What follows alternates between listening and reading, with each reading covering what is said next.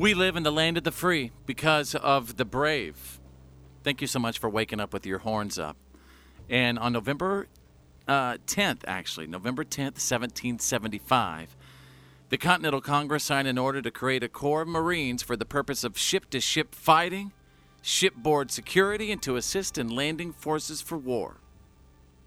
Since that day, the United States Marines have fought in nearly every conflict in the United States history.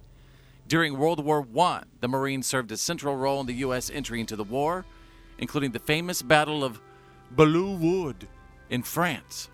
Hope I said that right. Belleau Wood. Belleau Wood.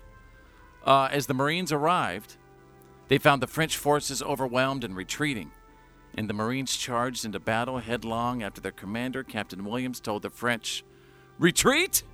Hell, we just got here."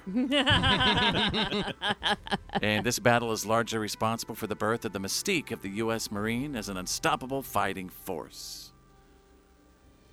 Having become one of the finest amphibious assault forces in the world, the U.S. Marines were a cornerstone of the American efforts in the Pacific Theater during World War II, and United States Marines have distinguished themselves in times of war and in times of peace throughout the entire history of these United States and across the entire world.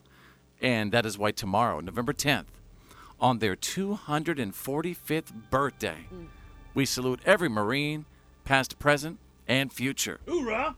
Drew, tell me about that day whenever you signed up to be a United States Marine. What was that day like? What was going through your mind? The day you sign up isn't nearly as important as the day you become a Marine, the day you graduate boot camp. Wow. That is like that's the accomplishment. Yeah, that's the true accomplishment. That's the day you get your Eagle, Globe, and Anchor, and you actually can call yourself a Marine. Before that, you're just a nasty recruit. That's the day you know you ain't a mama's boy anymore. That's right.